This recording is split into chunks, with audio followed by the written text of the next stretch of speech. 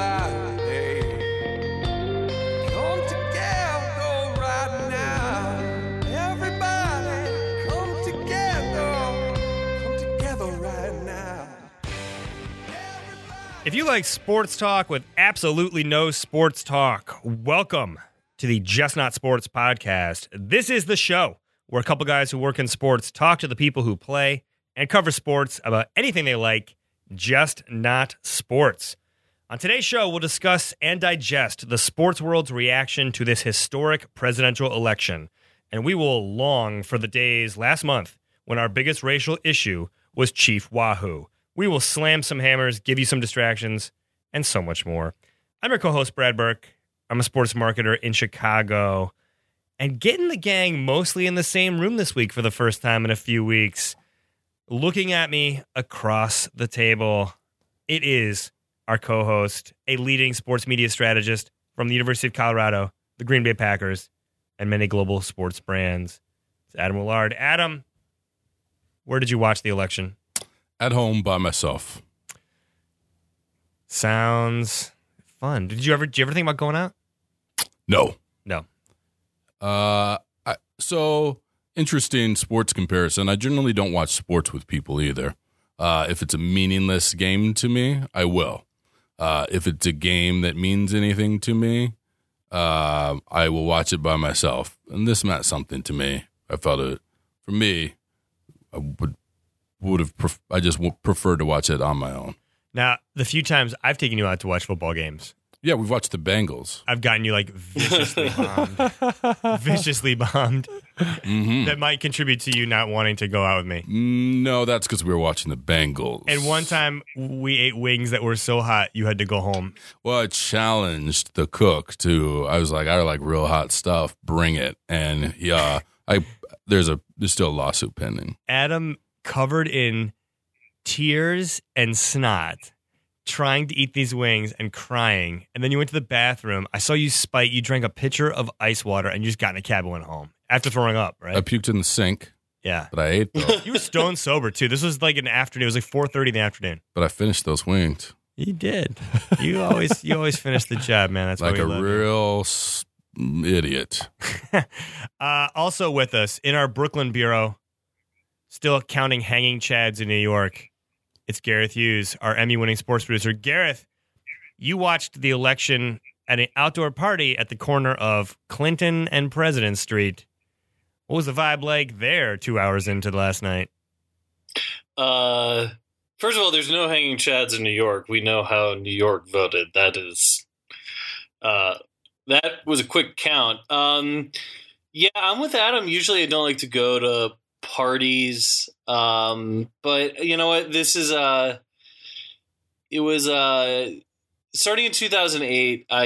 I felt really, I'll be honest with you, I've been really inspired by the Obama years and just sort of the example that he has set as a leader and kind of as a moral leader.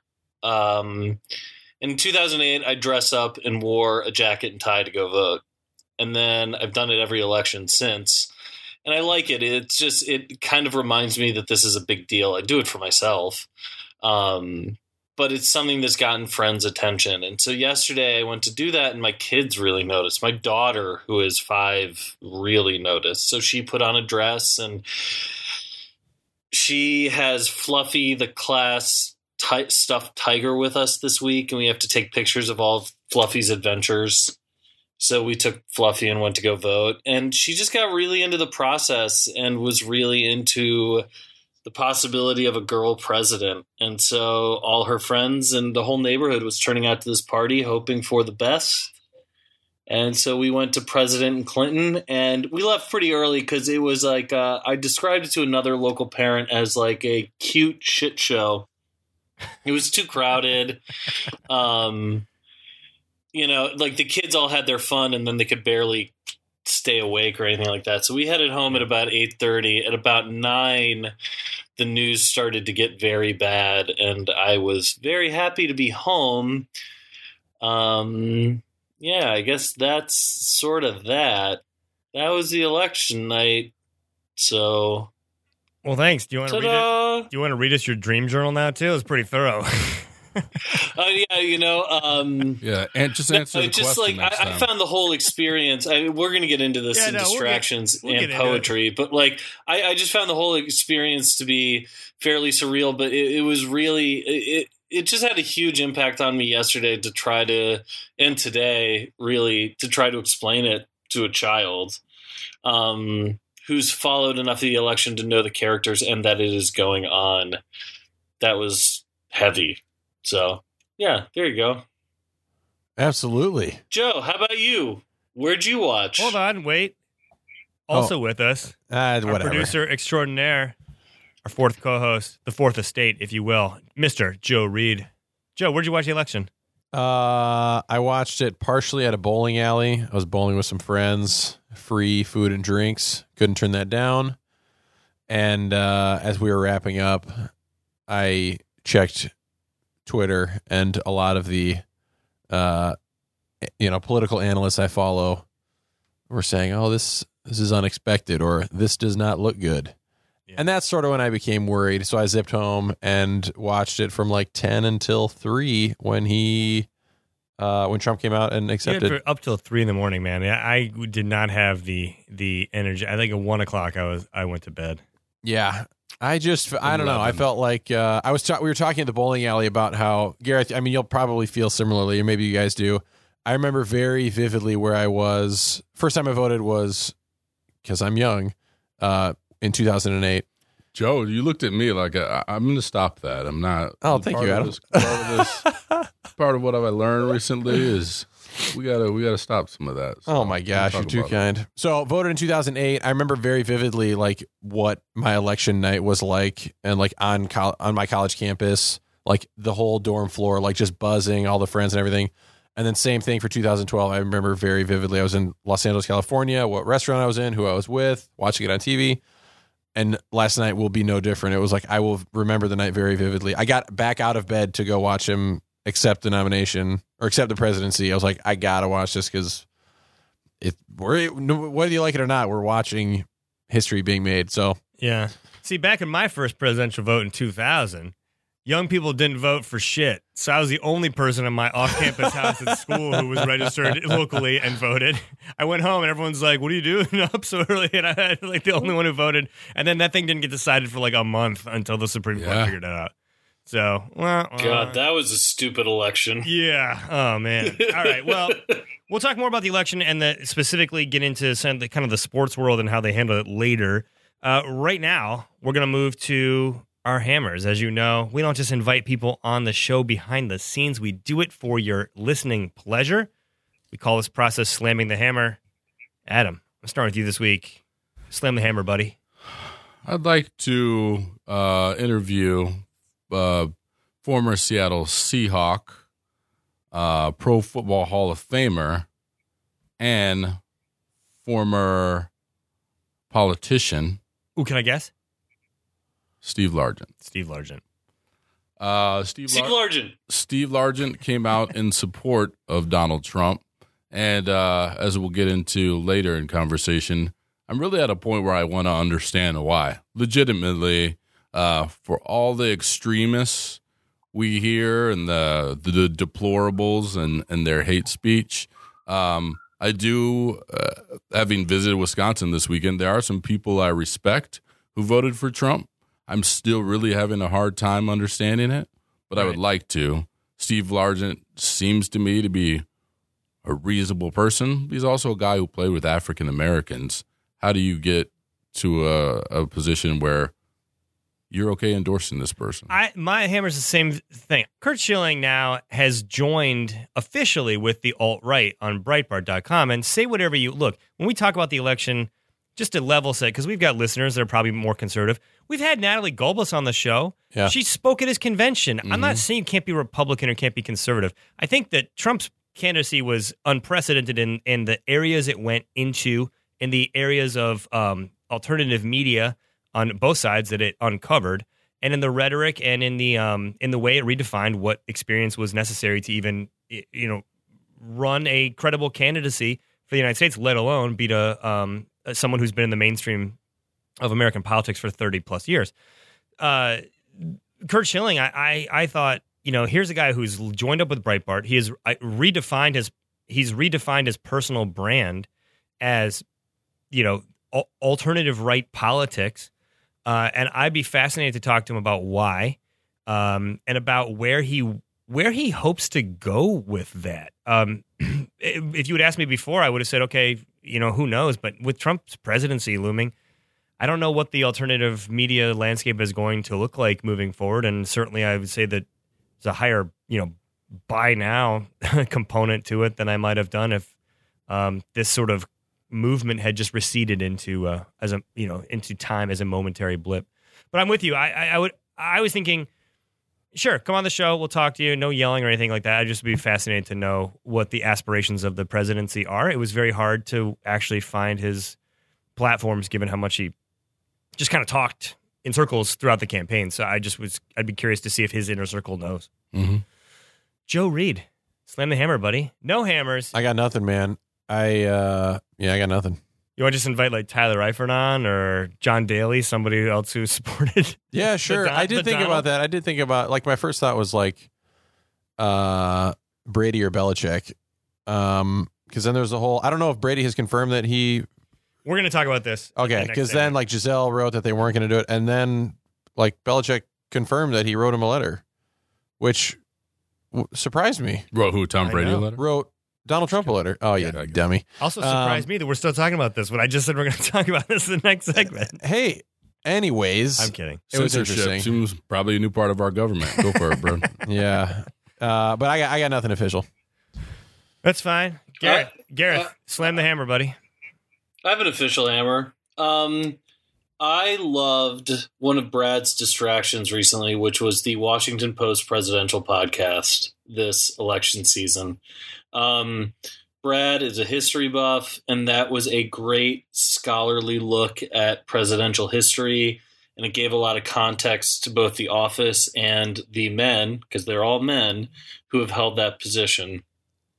And one person that came out in that I would like to talk to, and in the spirit of reaching across the aisle and getting to know someone you might not have always liked, I would like to invite George W. Bush on the podcast to talk about quitting drinking and running the Texas Rangers. As I have talked on... What's that? No painting. He under our bylaws, I would say he can't talk about running the Rangers, and he should talk about whatever. Call it an opposite day. Call it whatever. Yeah, really, I would like to talk about. We do that. One of our many and painting. We can talk about all of it, but I'd really like to talk to him about what made him stop drinking, because as it was described in the podcast episode about him on the presidential podcast, he woke up one morning and looked around and saw that he wasn't taking his life very seriously, and drinking was getting in the way of him being a better father and husband. And I've talked on here about stopping drinking, and I can 100% empathize with that moment of clarity of, oh, this second job I've given myself is really getting in the way of my life. So I'd like to talk to him about his experience with that, and then how it affected everything he did going forward, running the Rangers, running the country, and becoming a Sunday painter. So I always thought that is my hammer. I always thought cocaine is why he stopped drinking. We can ask him when he comes on the pod. If you got someone you want us to talk to, email us justnotsports@gmail.com, find us on Twitter @justnotsports, or just reach out to the people and say, come on the show directly. Slam the hammer yourself. Right now, we're going to take a quick break, and then we're coming back. We're not going to go to apeshit on the election stuff. I think there was just so much of the fabric of social media and the election was tied to a lot of sports figures. This is probably the most not stick to sports election we've ever had, and I think from a sports culture perspective, it's worth breaking down. So stick around and get out your final. You can scratch some of that final election week itch after the break.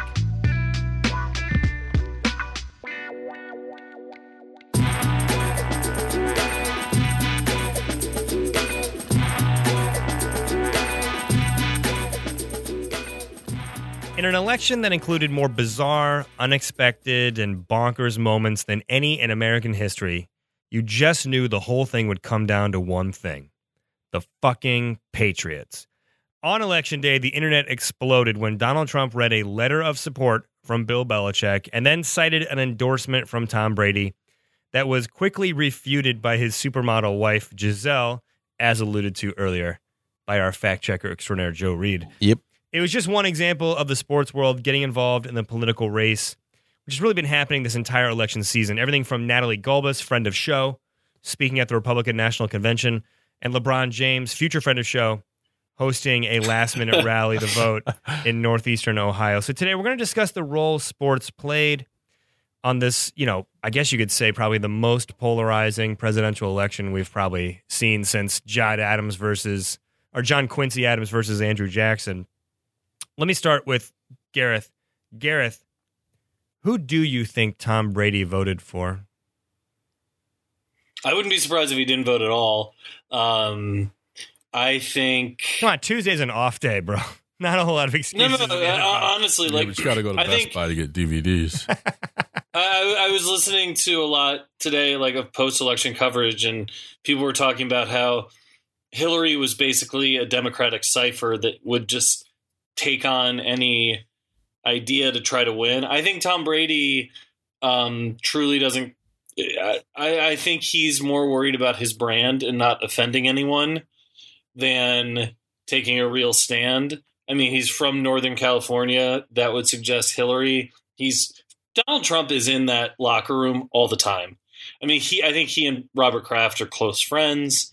It just it did not surprise me that Bill Belichick wrote him a letter and then to hear his explanation. I mean, I've logged a lot of hours of Patriot locker room stuff, of Patriot locker room footage, and I've seen Donald Trump in there plenty of times.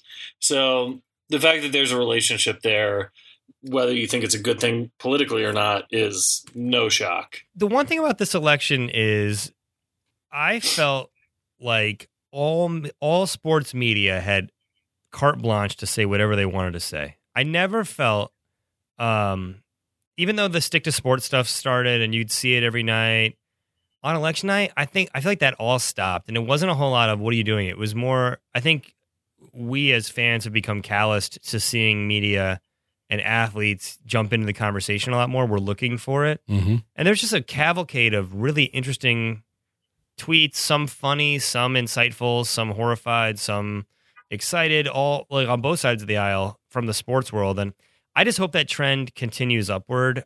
You are an athlete or a coach or a media member or whatever, but you're an American, and you should, and you're a human being, and you can be allowed to have opinions about the nature of our government. And I was very encouraged to see a lot more, especially media than ever, say, hey, screw off. I'm allowed to have an opinion, and if you don't like it, just don't follow me, which was good. Mm-hmm.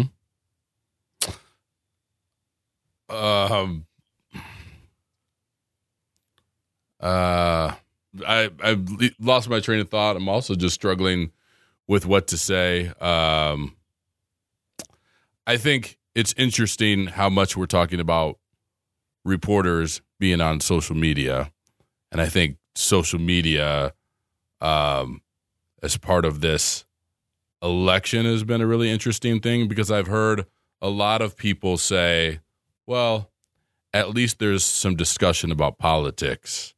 And I would say I haven't seen a lot of great discussion. I think we all follow people who share the same viewpoint we have.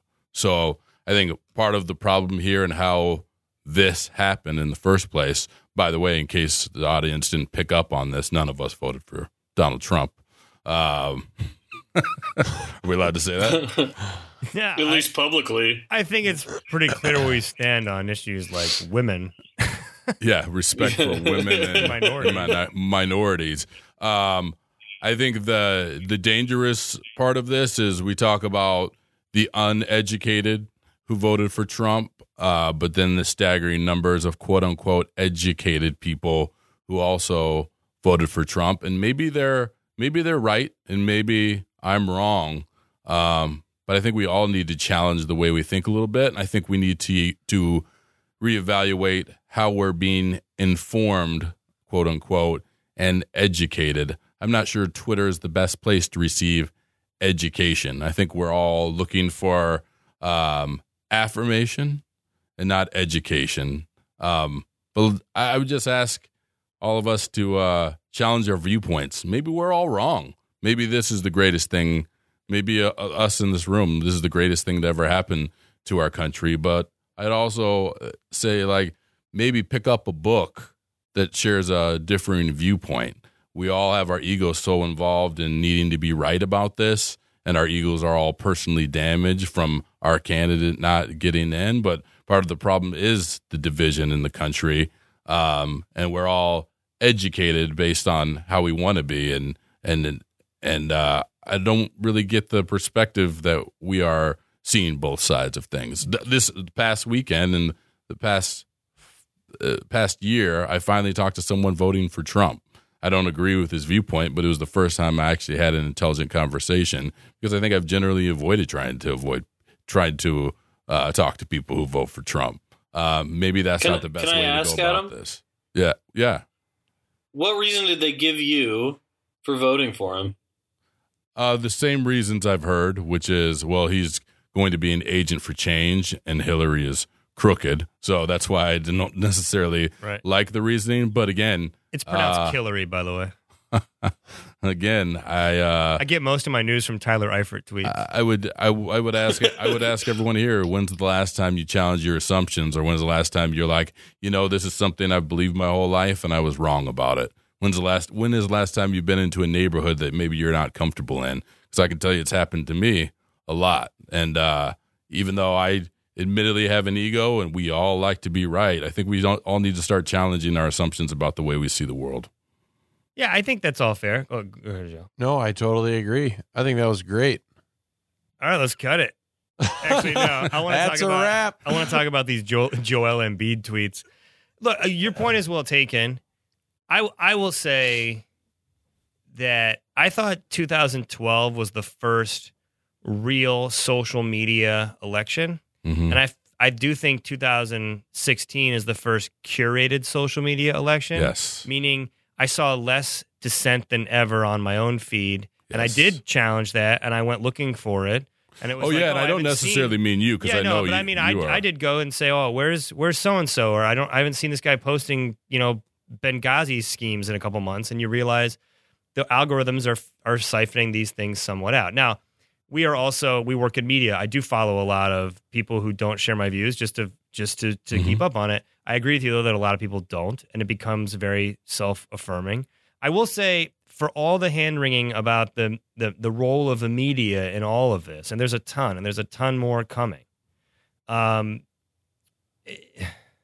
I have a really complicated view on that, because I just, at the end of the day, think it wasn't that hard to figure out, like, where Donald Trump's position on grabbing pussies was. Yes. Or, I mean, he did a lot of things that were extreme for a presidential candidate and that were selectively ignored. It is impossible not to have been exposed to all of that behavior and to still have made a conscious choice. And I do think that goes beyond just curation. I'm not saying you were saying it's limited to that, but that's why this election's so bizarre, is that it's a Rorschach test. And I feel like or as Nate Silver says, in his book, there's the signal. Hold on. Can we get into him in a second? Yeah, because he's with ESPN now. But he said in his book, The Signal and the Noise, like you're looking through all the white noise, looking for the signal. And I feel like no matter what you want to say about this election, you can go find evidence to support it. If you want to say that it was the media's fault or social media's fault, or it was Joel Embiid's fault or DeMarcus Cousins' fault or Tom Brady's fault, there's some sort of demographic thing you can probably point to and say yes. I think we have to do some like hitting the brakes and decompressing, and then saying, how did we end up in a situation where, and politics aside, where half the country or thereabouts voted for someone who was a complete outsider to the system, and what does that mean for the system moving forward? And by the way, we're not going to break it down and get to one answer, right? because it's not one answer. That's right. say, That's, it's I a mean, lot, yeah. but You're- there could be you're so right. many answers And that I worry anyone's going to draw their own conclusions in their own vacuum. There's a lot of reasons. And I think that is the true value of education is to be a critical thinker. So we all went to college, sure, to be trained for a vocation. I went to school to be a broadcaster, which is why I'm a co-host of the #1 sports podcast in the world now. But We're not a sports podcast, FYI.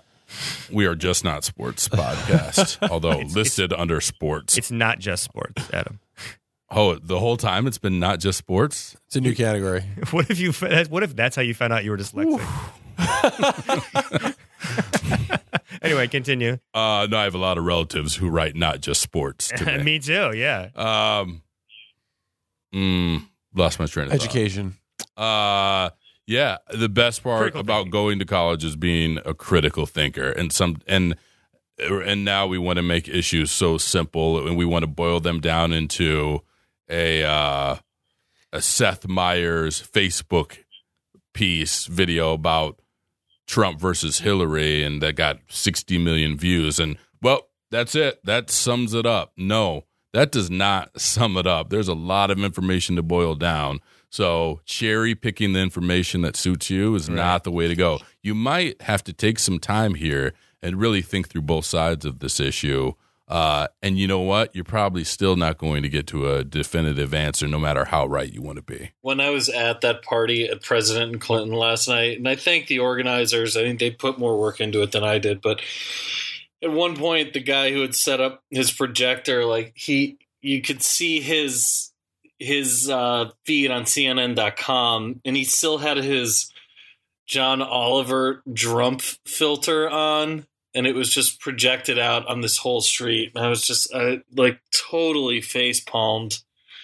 And I was like, man, I mean, I want the guy to lose, but let's be a little less on the nose with this. Could we, people?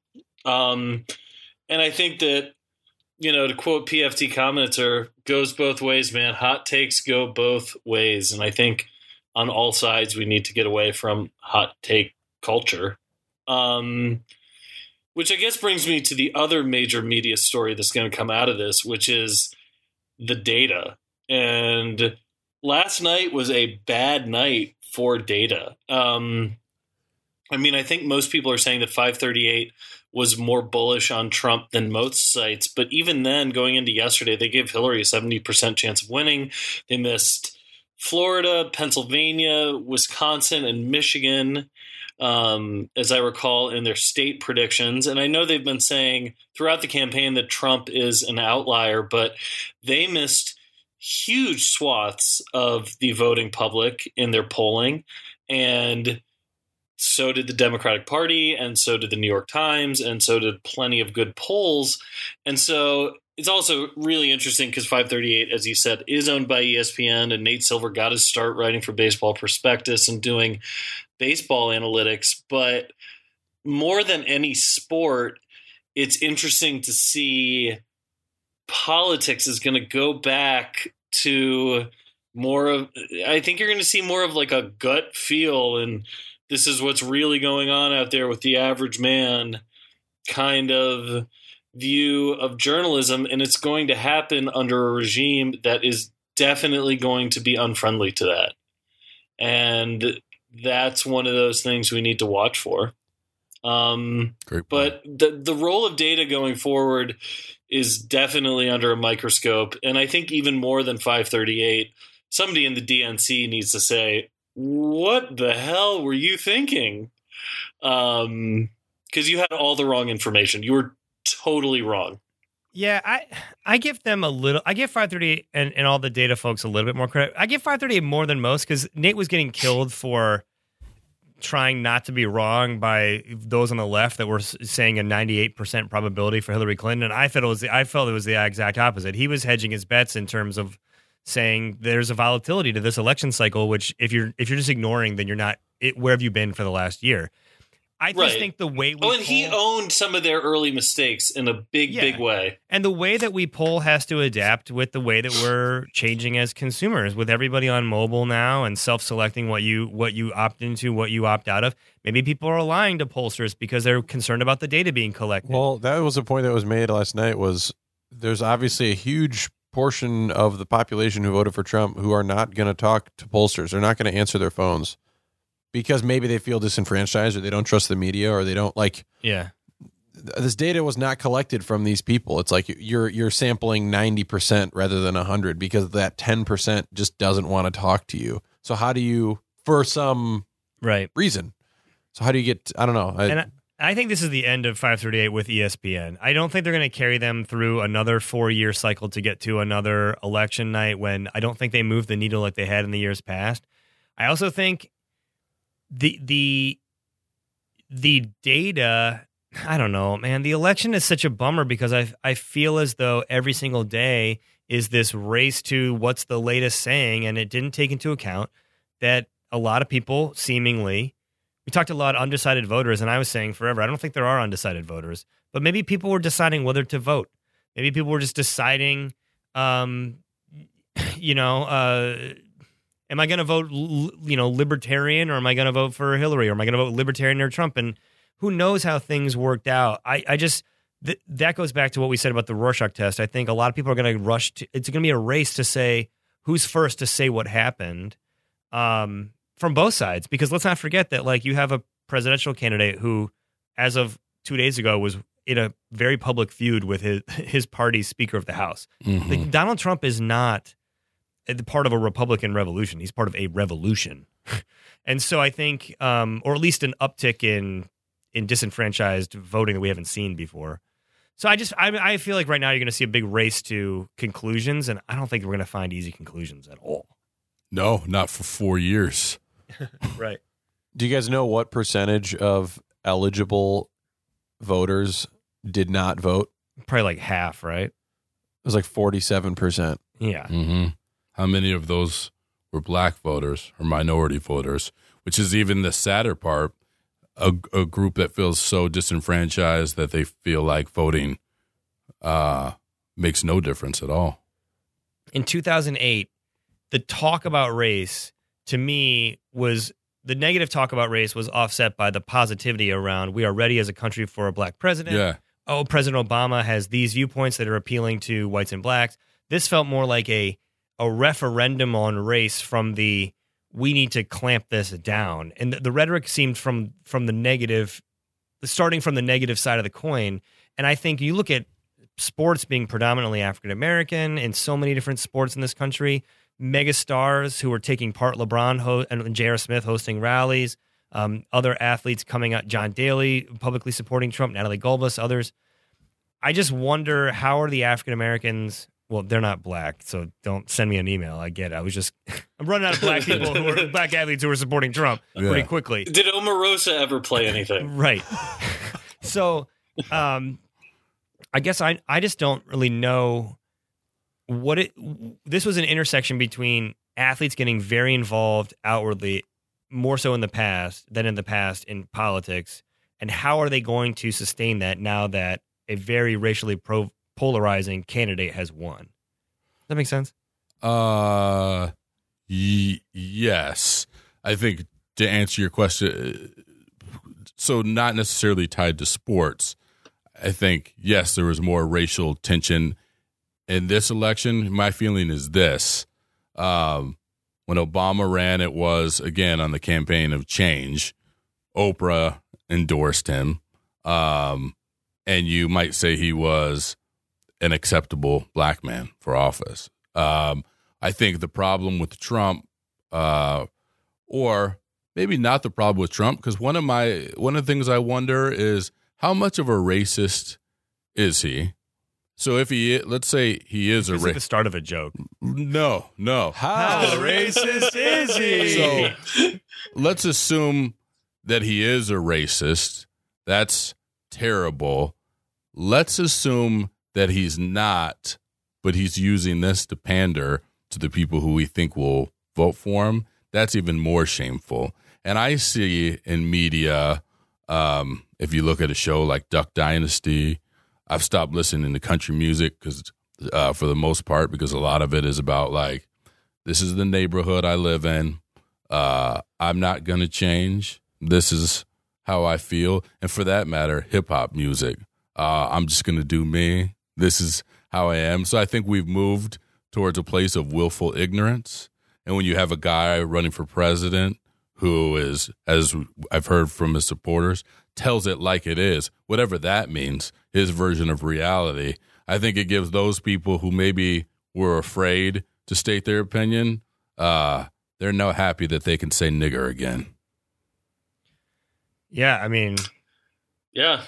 it's I don't know. There's not much to say. I think race and gender in this political climate right now are incredibly difficult to wrap your heads around, and incredibly difficult for just me, the white guy, to try and even empathize with. You know, it's just if it's the difference between like, you know, seeing it and feeling it, or like being anxious about it, but also or being scared of it. Like I don't know. Yeah. So Well, I would one thing I found very interesting last night on Twitter, and it's gone on, was like, and I am totally in the line of fire for this, but there was Miles Brown, whose Twitter feed I love, basically tweeted.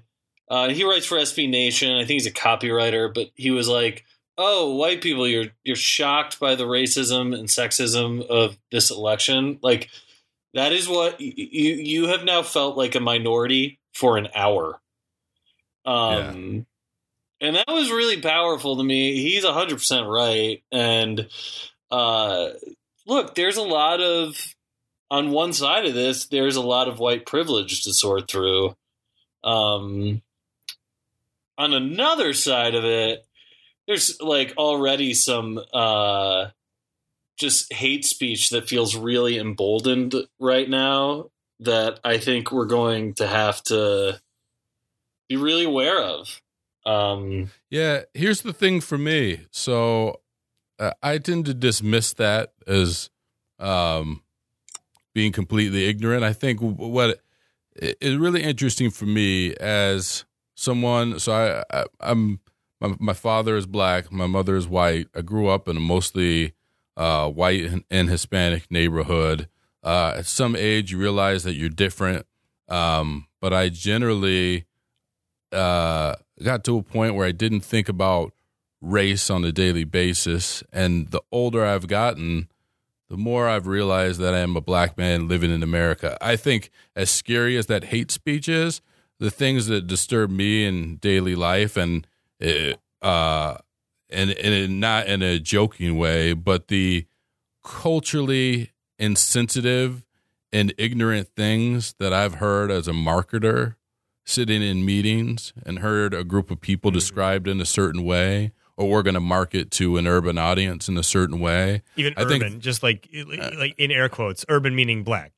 Yeah. Or like, well, this is a budget brand, so the demographic is different here. Yeah. The unintentional racism, and that's why I say a few minutes ago, educate yourself really on how small your world is, because it's not just the country singer singing about, I live in this pickup truck. It's the person 2 blocks from us who lives in a penthouse and never really gets outside of the loop to explore a different part of life, and really doesn't want to. I think that's what we all need to challenge ourselves to do on both sides. Yeah, and 538 a few months ago did a podcast where they said, "Are we living in 1968?" And I told someone today, I said, I feel like we're living in a new version of 1964, meaning we're at the forefront of a new civil rights activism that has a lot of nuances that a lot of Americans are discovering for the first time. Like, I think the Black Lives Matter, which has been raging now for years, police brutality, these are daily occurrences for a large segment of our community that a lot of us have just now being exposed to in new ways. And there's also a lot of different feelings about it than just like, we joked about this a few months ago, than just, oh, I don't see color, or, I'm progressive. Like, It's not that simple. The same thing goes for gender politics in this country and gender identity. These are new civil rights movements that are happening in America that are not just, it's not just like I'm with it or against it. A lot of people are just confused by it all, and they're not necessarily, like you said, trying to figure out what's going on. We have, just like 1964, we have a global economy that is rapidly changing in ways that people feel threatened by and people feel scared by for their own, just sense of self and their own community. And the difference is this time we didn't elect Johnson, we elected Goldwater. And now we're going to go into these movements with the opposite side of the coin. Michelle Beadle posted the picture from Stranger Things of the upside down realm. Yeah. And I looked at it and I said, and I know, given our talk, like, it's not like you should be identifying just with like Facebook memes, but it was a nice illustration of just a lot of us woke up today and said, the host of The Celebrity Apprentice, a man I never took seriously as a political figure in America, is now in 18 months turned into the president of the United States during a super polarizing time.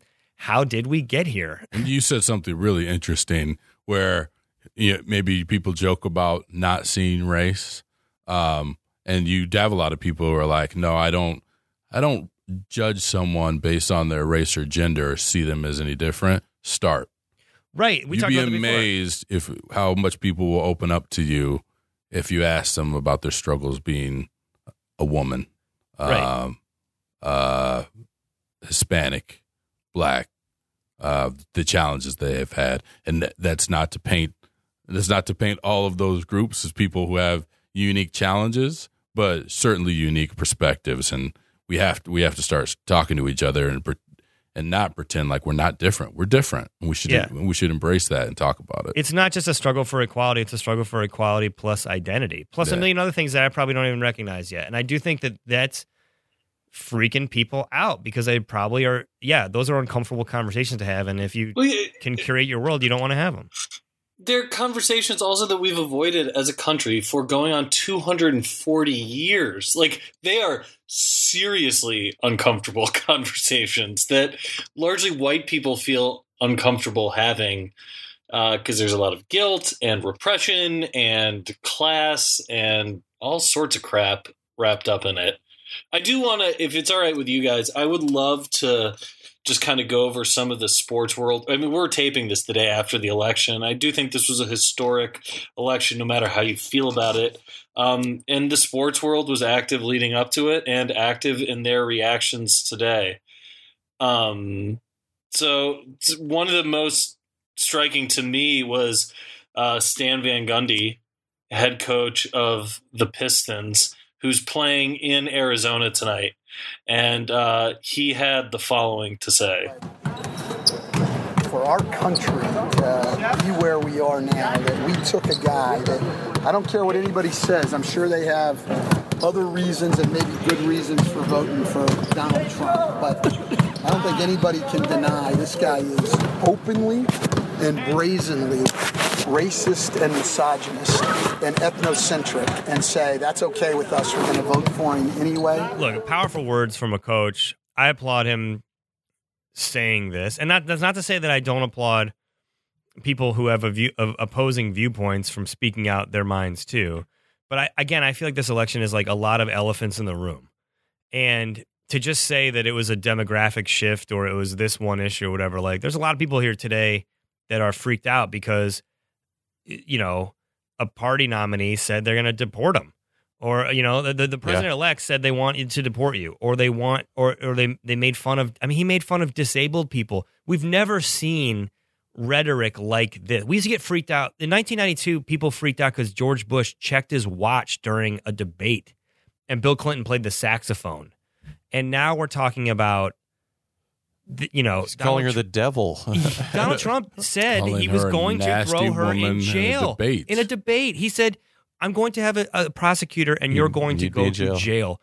And whether you want to say it was a joke or not, these are moments that are giving people anxiety. And that is, but he's just keeping it real. No, he's keeping it 100, 100, 100. Saw lots of those emojis. Just telling it like it is. What do you think the disadvantage now? I think in the second part of your question, Gareth, we'll get back to your athlete thing real quick. like, what do you think the disadvantage is for athletes moving forward? You had sort of asked, like, do you think athletes will now be a little bit more outspoken now that we're sort of entering this sort of new cultural space? I'm like playing it through my mind. Like, if I am a Trump supporter and my starting quarterback on my favorite football team is outspoken, how does that change? How does that change fandom, or how does that change your interaction with your audience? Like, let me stop you right there before you answer this. You guys are all Cubs fans. You guys just won the World Series. You're all excited. How do you feel about Jake Arrieta offering to move all of Hollywood out of the country? Yeah, and Dan Bernstein, friend of show, got back to him, Chicago sports personality, got back to him and said, I don't like you saying this because I feel like it's anti-Semitic. And, like, are you just implying like Jews get out? And I know that sounds like, oh, he's just being offended. Well, a lot of Trump supporters are posting Pepe the Frog stuff. And Alex Jones from InfoWars is openly talking about the role Jews are playing in the election media cycle. The rhetoric has been so turned up that people normally, I will say, oh, look, people get easily offended in this country. Like, we need to tone it down, but people are jumpy. Joe, to answer your question, I want to talk about black athletes for a second, because those who have stepped forward for Hillary Clinton, I'm looking at like LeBron James, for example, who, for all the shit that we've given LeBron over the years, here's an athlete who stood up and gave a ringing endorsement for Hillary Clinton after winning a championship, knowing full well he probably didn't need to do anything to mess with his brand. Yeah. The shift, though, becomes it's easy to be the voice of perceived common sense and the voice of the front runner. It's a lot harder to be the voice against the establishment. As for a marketer, a marketing, institution, the way that these big athletes are. And I just wonder, will they be a checks and balances or a vocal opponent to the Trump presidency if this rhetoric continues in the Trump presidency? Well, you touched on it. I have a very simple answer, and I believe we talk about things not being black and white, but I think the answer is pretty simple. How much guaranteed money does that guy have coming to him? Right. To me, it's as simple as that. LeBron can afford, right, financially, to say that. Iman Shumpert, until his first platinum album, cannot say that. Second, but out of fear of that thing. Yeah, I don't know. I guess I wonder. Yeah, I guess sort of, individuals on teams might. I don't know. I guess I just think like it just seems interesting to me how like someone who has such probably a diverse fan base, LeBron James, Cleveland fans of all races, ethnicities, gay, straight, like how I don't know how it would, what is that? What is his audience? What has been the ripples that have gone out in his fan base? Just LeBron's circle. Will it change his brand much? And will Jake Arrieta, like, will like left leaning Cubs fans be like, fuck that guy? It's like, you know what? Could the fandom, this is maybe where I'm getting, could like my affinity for Brad, my fandom of his athlete role, be a bridge between like, I clearly disagree with what LeBron is saying, but I am a fan of his. Objectively, I like what he does for my city. I'm willing to listen to him. But like, yeah, it's like, I'm not going to hate I hate what this guy thinks, but like, he won me a champion. Like that, to me, that seems like a little bit of a bridge there. I could be way off. I don't know. It does, but we don't. But people are so jumpy to like block you or say stick to sports or whatever. That's why I go back to, I think the best thing that we saw was, no, don't stick to sports. It's American life. You can have an opinion about American life, and you can have an unpopular opinion. You can be Kurt Schilling. Now, your institution, your institution of ESPN might also drop you because they don't value your opinion, but that's their freedom too. Like, but I just feel like you should be. I do want people. I want athletes to. If you said it now, say it later. And I was disappointed. I was out hunting for the athletes supporting Trump the day leading into it. Mm-hmm. And I did see a lot more come forward after the win. I think a lot of people were holding back and saying, oh, well, I kind of supported him, but whatever. Now that he's president or, this big rousing victory, it came forward. It's like, if you were supporting him, just support him. Like, Like, let's just have the discussion, but don't hide it and then you then say it when it's safe. That doesn't do anybody any good. What I find fascinating in this election is I think, and there's a lot of paranoia right now out there, and I think some of it is justified, about what dissent under a Trump presidency will be like and what the freedom of the press will be and things like that.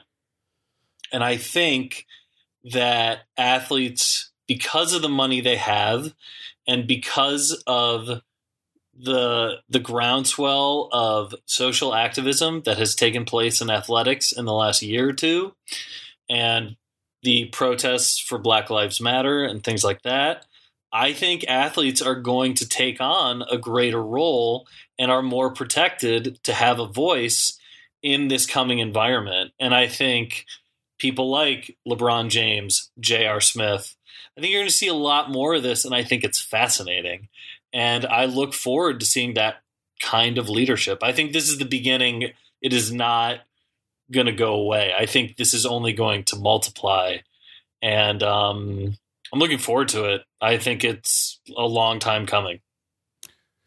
Yeah, I agree with you. So a question for any of you.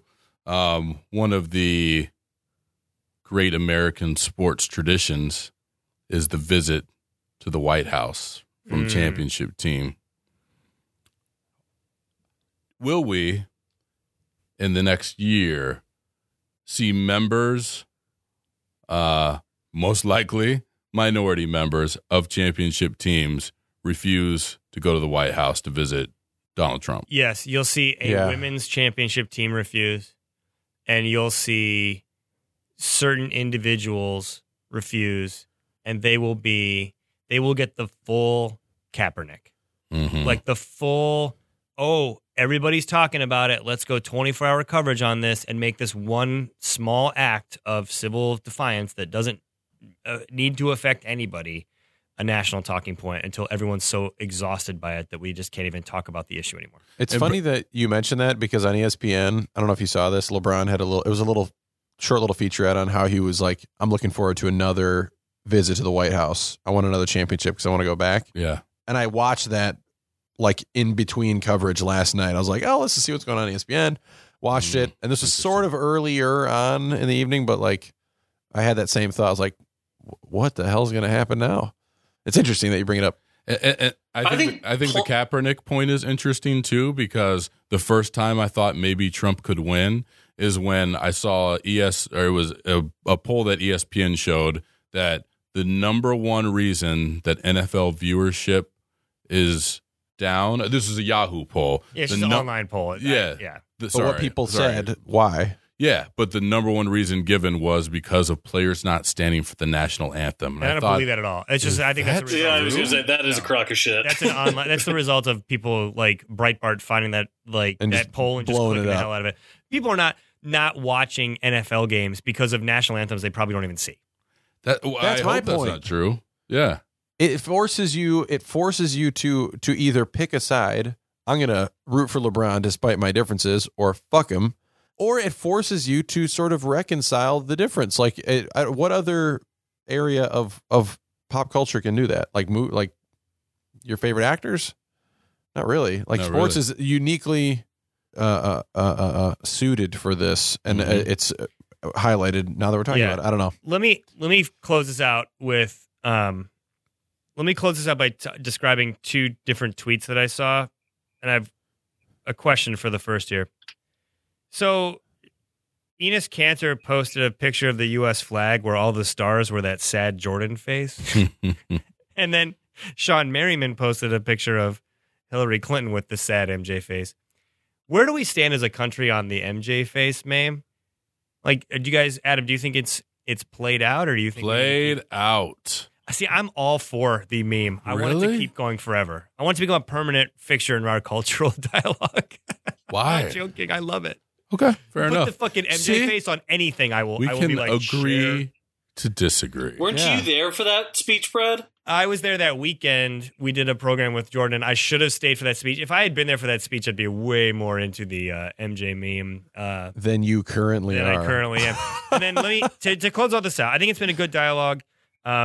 we're going to rip the Band-Aid off here and probably not come back to this. We're going to get back in our regular Just Not Sports stuff. It's just everyone's talking about it, and sports was obsessed with it. Wait. Are they going to do a bracketology with Trump, you think? Or does it not work anymore because it's not bracketology? NASCAR chase. Anyways. They're the only league that openly endorsed him. I have the best bracket. All of these are correct. Yeah, so much winning. Trump got 65 65. But Syracuse didn't win the championship. Sure they did. So much winning. You're going to get sick of winning. All these pundits keep saying I didn't pick Syracuse. Sad. I'll end with this tweet, which I think summed it up perfectly. Joel Embiid, 76ers guard. Joel Embiid, 76ers center. Well, America is tanking. All we can do is trust the process. And with that, we're going to take a break.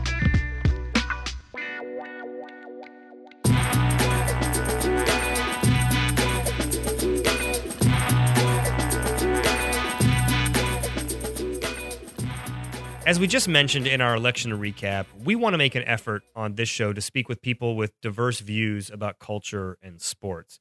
And one of the most interesting and complex aspects of this election season and of the sports world in general is the role and views of women. Today, we're going to talk about women in sports and the impact the Trump presidency might have on those, at least in the short term, with Anna Kudak. Anna is a professor of communication and also a podcaster. She hosts the show Gendered, which shares gendered stories about sports and talks about issues pertaining to diversity. So, Anna, we want to thank you for joining the show on what is a historic, unprecedented week.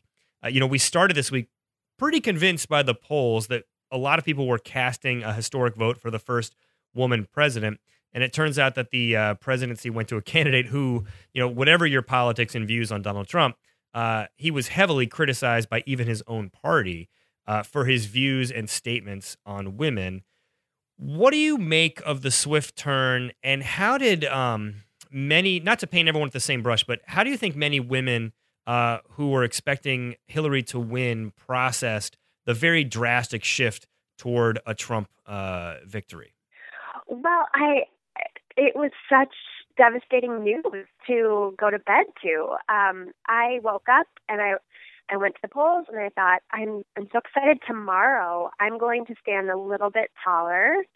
I'm going to just have even more confidence. And I feel like I've already cultivated in my life and my experiences as a woman and as a parent. I have 3 sons who we are trying to raise as feminists, right? And I have a lot of friends who have teenage daughters and then, young daughters who they were celebrating beforehand, just like right.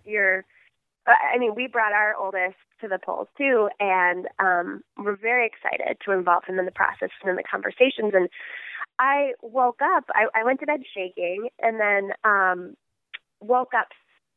It felt like a death.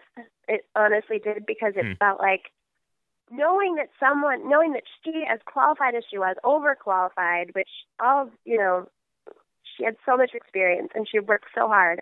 And it just felt like that hope was shattered. And I know a lot of people who, they were just, I'm not even told my daughter because and now this is what we're living in. And I feel lucky to have small children who only understand this small amount. But I know people have teenagers who they were leaving for school crying because they're existing in a new reality where they feel insulted because we voted for someone who was like you said, derogatory in his comments again about women and other minorities. So it's been definitely a mourning process. It feels like a death.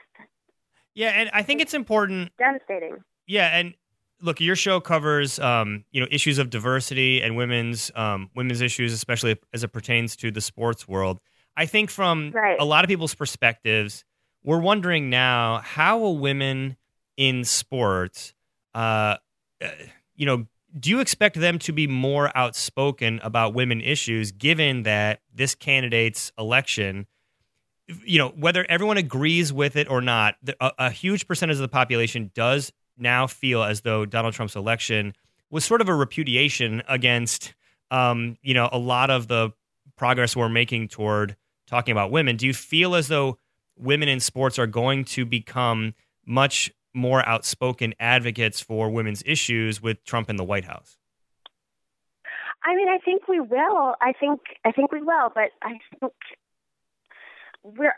That's why it's such a bummer, it's because I feel like we've been so vocal already. It's like, right? How much more vocal can we be? It's like an echo chamber, and I know that other people in the country, the ones who voted for Trump, feel that same way. We're in an echo chamber. You're not listening. No one's listening to each other. But what I think is even more important is that you continue to see male athletes and like Adam Silver, the commissioner of the NBA, who they have been LeBron James and Dwayne Wade and DeAndre Levy. These men they posted on Instagram, "I'm with her." They said, and they have been trying to, it's just such a frustrating moment because we're just seeing these men, these powerful men, finally advocating for women. And now, I just hope that their voices keep getting louder, and because we're doing so much work, we can't do it alone. And so I hope that we continue to see more male athletes. And what worries me is that because President Obama was in office, he had set this tone, and it felt like a safe place probably for these men to finally then voice their opinions and share that they're feminists. And now I just worry that with the climate turning toxic towards those types of conversations, that we're going to see that decrease. And I know women aren't going to, I don't think they're going to stop. I think they're going to keep getting louder, especially as this mourning period sort of starts to taper. And what I've noticed in my circles is that people are very devastated, but they're also like, okay, we got to get to action here. We got to do something. But we need more men involved in that conversation. We talked a little bit about, you said women in sports are already very vocal, media and athletes, about women's issues. Now there might be, that will likely continue, and/or women might feel pressure to do more. We know, though, that when women speak out about this, there's a long documented history of harassment, blowback, that kind of thing. A fear in the post-election days, and we know passions are always inflamed initially after an election, but a large fear among many women and minorities in this country is that the more rancorous, segments of, the electorate are going to feel emboldened. Do you expect? Oh, yeah. Yeah. Do you expect that women speaking out are going to get more harassment, or do you feel, is this another situation where it's like, well, they're already getting such terrible harassment now? Like, how much worse could it get? Sadly, I think it's going to get worse, and I think it's going to be, we all know the comment section is where you just should never go, right. But you have to. But now I'm worried that the comment section is going to become just every section. Yeah. Where. I mean, that's obviously overstating, but I worry that because I know already just with people's actions, I had a student report that someone had grabbed a person she knew at a gas station and said, "This is legal now." And that wasn't just from a BuzzFeed, I've seen all these reports, right. Like, oh my gosh, all this stuff happened in Trump day one, but this is someone I knew, I think that we're all going to maybe start hearing those stories and knowing the person, not just hearing about it. And that really scares me for sports. It scares me for what this whole locker room talk comments that he made, that he continued to make and argue for, that's all it was. And yet, this locker room he's speaking of is this mythical, just only where men are, right? Like this, whatever space only men are is his locker room apparently. And so I'm definitely scared that it's going to become more rampant. And this is where what I'm hoping happens in those comment sections is that you start to see the people who used to just scroll by and be like, oh, dude, that they will start they will too start to feel emboldened, and they too will start to say, okay, but it stops. I can't not say something to this. And I hope that does happen in actual locker rooms, and I hope it happens in this mythical locker room, and I hope it happens just all over the world. Do you feel as though any women's teams will boycott trips to the White House in this first year? I definitely think that will happen. Because I can't imagine. I mean, as much as that sounds so lovely to step into the White House and experience that, I can't imagine going and shaking his hand. And I mean, I have to feel that tons of women who are athletes, even though they work so hard and they deserve it and all that, I'm sure, especially when, I'm in Minnesota, so the Lynx are here, and they have been very vocal about Black Lives Matter and things like that. And I don't know, I guess I just can't picture them feeling good about that. You know, if even if they go, if they're made to go, yeah, I think it's definitely something that they're going to think twice about for sure. What about, I think the role of women and sports together is something that is far more nuanced than a lot of men really consider. I'll give you an example. I mean, I'm on the far progressive side, I feel, of men who follow and participate in the debate around sports. And yet at the ESPNW Summit, which I attended a few weeks ago, several times I caught myself saying, well, I'm not as progressive as I thought about this or that. Like a good example would be a lot of times in like my world, the sports like marketing side of the world, the branding side. When we think of women in sports, we think, oh, let's make a women's sports program, or let's do a program about reaching moms, or and it's like these were women who were just talking about, no, I have a unique, interesting, valuable perspective on sports as a fan and as a woman, and I deserve that to be heard. And I just felt like it was a step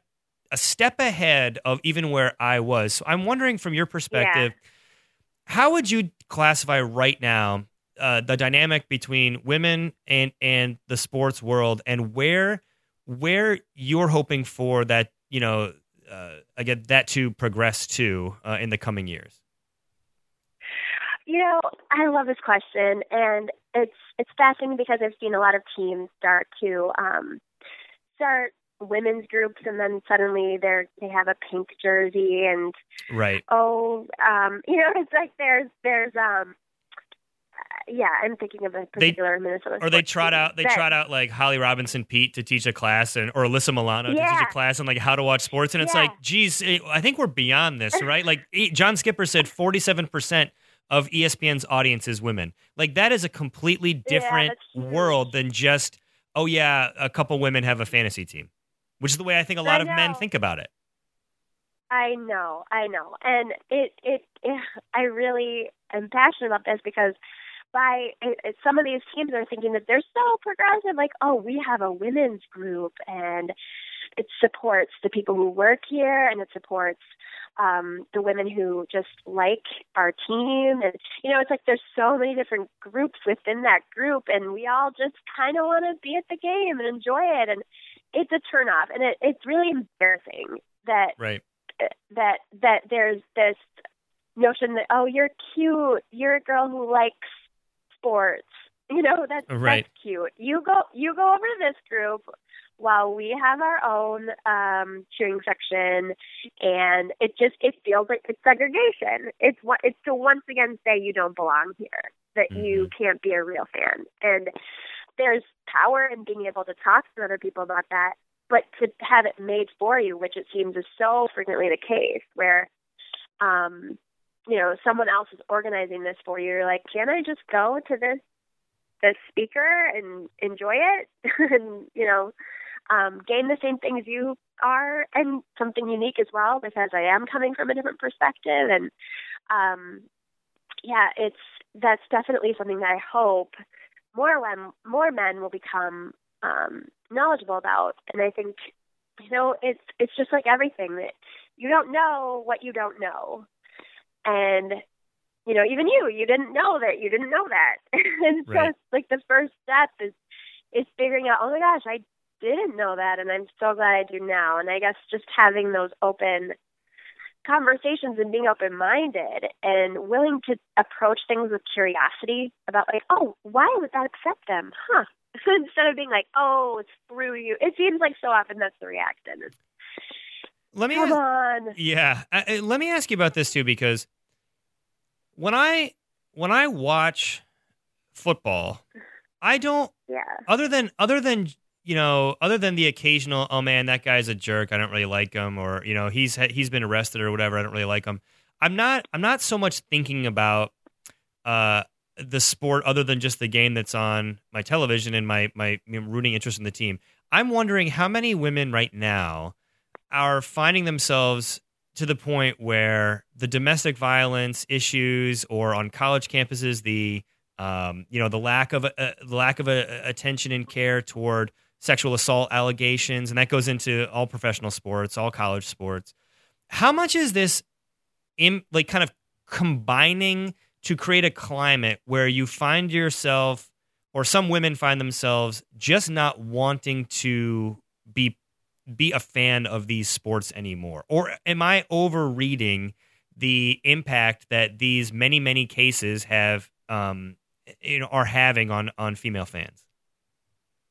Yeah, I mean, I think it's interesting because even my dad, who this isn't related to the sexual assault cases, but my dad, who played football, loves football. I have 3 football-loving brothers. They coach, they played, some in college, but even they, and they're masculine, they're masculine men, but they're just they are turned off by the hyper masculinity that they see embodied in the NFL currently. Then I think you see a lot of women on the other side who, I do think that even if they are fans, because they've been fans forever and they enjoy the game, and we know that sports are about so much more than just, oh wow, good play, right? It's the camaraderie you feel, and that like great excitement that you get when there's an amazing play that you never thought was possible, right? And then there's this sensation of, whoa, we're in this together. There's so much that goes around sports that's not just about that thing. And to abandon it is to feel a loss as well. But I do think that there's a lot of women who are fans who feel very much like just really conflicted and embarrassed sometimes. Mm-hmm. Embarrassed that they're a part of the culture that they know isn't. And then there's also some people some women who don't know these things, and they're just, I don't know. I think there's such a wide range, especially I think with football. It's hard to have these types of conversations sometimes because you can almost, it very quickly can turn into, oh, some men feel like, oh, here it goes again, social justice, warriors telling me how to feel. And I don't think of it like that. I think of it as the same thing we just had a conversation about. We need to open our minds a little bit more to the rational end of the Trump spectrum, and maybe start to address wider viewpoints and opinions. I feel like it's the same way with women. If 47% of the people watching ESPN are women, and so many of the women in our lives, whether they're our kids, our sisters, are playing sports well into high school and college, or playing them casually in intramurals, we can't treat a conversation about what women want or how they view sports as a referendum on, as like, tisk, tisk, we're going to handcuff you to a certain way to do it. It's just like we have conversations about the way men feel about sports all the time. Like, what's wrong with just listening to what women are thinking about sports? And instead of saying, great, you're in the boys club, be one of the boys, which I think is the way we handled it in the 90s and early 2000s. It's like, hey, no, be yourself. We'll be exposed to your views, right? Yes, right.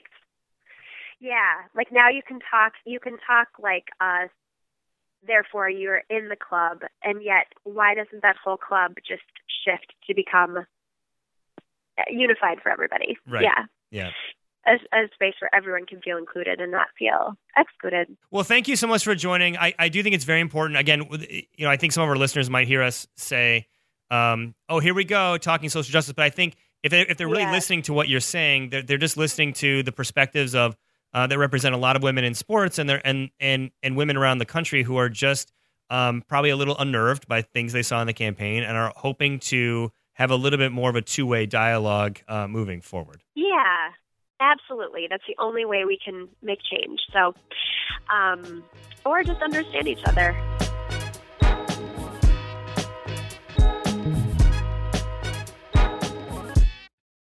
And we are back in the world of sports. Adam, how was that pause for you? It was dramatic. In the world of sports, people get all huffy when athletes get a hobby or make an album or pick up painting dogs like George Bush. But we love that stuff because we know life is just work and the things that distract us from work, which is why we end every show by giving you what is distracting us this week. Joe Reed, we are starting with you. Don't even bother. Come back around. I'll try and go last. Okay. Adam.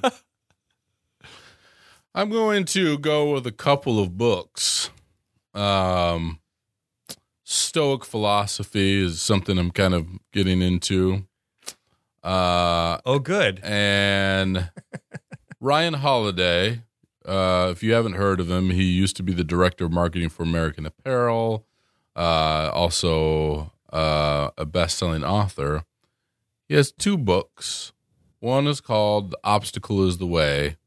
The other is called Ego is the Enemy. I'm reading Ego is the Enemy right now and waiting on The Obstacle is the Way. Obstacle is the Way is really interesting because it was kind of discovered by all these different personalities in sports with the Seattle Seahawks, the New England Patriots, all these people who kind of just stumbled upon this book on their own. And it's become really a big hit and a bestseller overall, but particularly popular in the sports world. And I think the first Amazon viewer or reviewer who I found summarized it best. The premise of this book is great.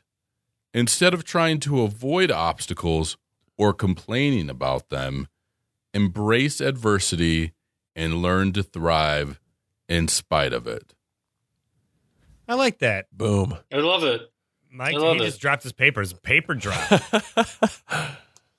Which we need to. Personally, I think the way to embrace or to tackle adversity is by putting Michael Jordan's crying face on a popular image. I thought you were going to say whiskey. I thought you were going to say Bill the Wall, but that's wrong too. I do drink way too much whiskey. Gareth, what's distracting? What's distracting you? I said I've been into poetry recently. We talked to Eitan Thomas. Is that the correct one? Eitan. We talked to Eitan. Sorry.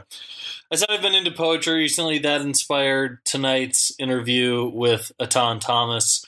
So I wanted to end with a poem that Bruce Arthur of the Toronto Sun, tweeted out last night. He's a very active Twitter user in the sports world. I really like his feed. It's kind of in the line of Philip Larkin's "This Be the Verse," which is the famous poem that opens with "They fuck you up, your mom and dad," which I've actually been thinking about recently in regards to parenting. And obviously, I've said earlier, I was pretty affected by parenting in the election and my daughter last night. And so I wanted to end with a reading of this poem that Bruce Arthur tweeted out last night called "Good Bones" by Maggie Smith. Life is short, though I keep this from my children. Life is short, and I've shortened mine in 1,000 delicious, ill-advised ways. 1,000 deliciously ill-advised ways I'll keep from my children. The world is at least 50% terrible, and that's a conservative estimate, though I keep this from my children. For every bird, there's a stone thrown at a bird. For every loved child, a child broken, bagged, sunk in a lake. Life is short, and the world is at least half terrible, and for every kind stranger, there's one who would break you, though I keep this from my children. I'm trying to sell them the world. Any decent realtor, walking you through a real shithole, chirps on about Good Bones. This place could be beautiful, right? You could make this place beautiful. Nice. Damn. All right, I'm going to talk Westworld conspiracy theories here. We live in an age of conspiracy theories, and I'm all in on Westworld, okay? HBO show. I have a confession to make. I don't watch the show, but I read about it. What? I don't have HBO, but I read about it every week, and then I watch like selected YouTube clips, and I read like huge articles about what people are talking about with the show. Spencer Hall just wrote a great piece on this in regards to how he doesn't watch the NFL. On SB Nation, it was basically, as the NFL has become content, he follows it like he follows Game of Thrones, which is a show he doesn't watch, but he reads all the recaps and watches all the important YouTube clips. Adam, you did want us to read more, so that's what Brad's doing. Books. No, it's news. Some of these are There's a time for entertainment. So that's fine too. What I was saying, Joe, is to read a book.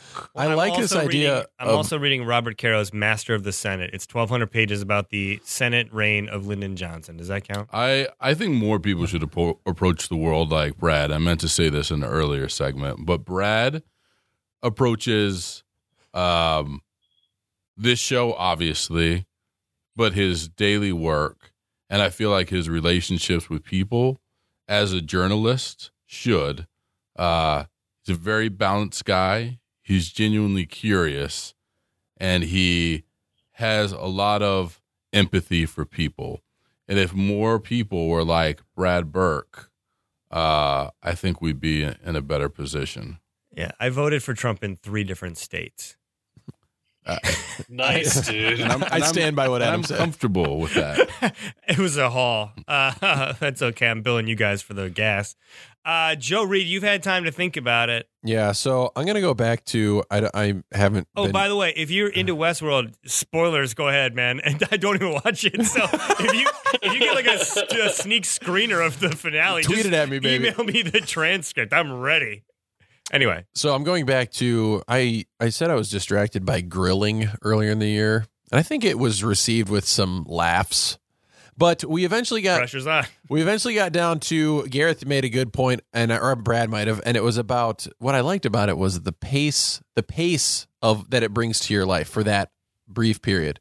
Slows things down. It's sort of more intimate cooking process than just like zapping stuff. And so I've recently experienced something, getting up earlier than I need to and having like a morning routine. I don't know if you guys do this. I feel like my mornings, I kind of like, sometimes roll out of bed. Sometimes I'm into work on time. Sometimes I'm a little bit late. The creative department's kind of lax on that. But I've been like getting up early, like making my tea at home, like checking the news, getting some work emails done. And it's really refreshing. It's really nice. Going to bed early, getting up early. I feel like I'm trying to, I would recommend it. I'd recommend people try it. Try it for a week. See how you feel. You're not missing anything by not watching Jimmy Fallon at night. You can watch him on YouTube the next day. Sure. In fact, it's better on YouTube the next day because you can watch the whole thing in like 8 minutes.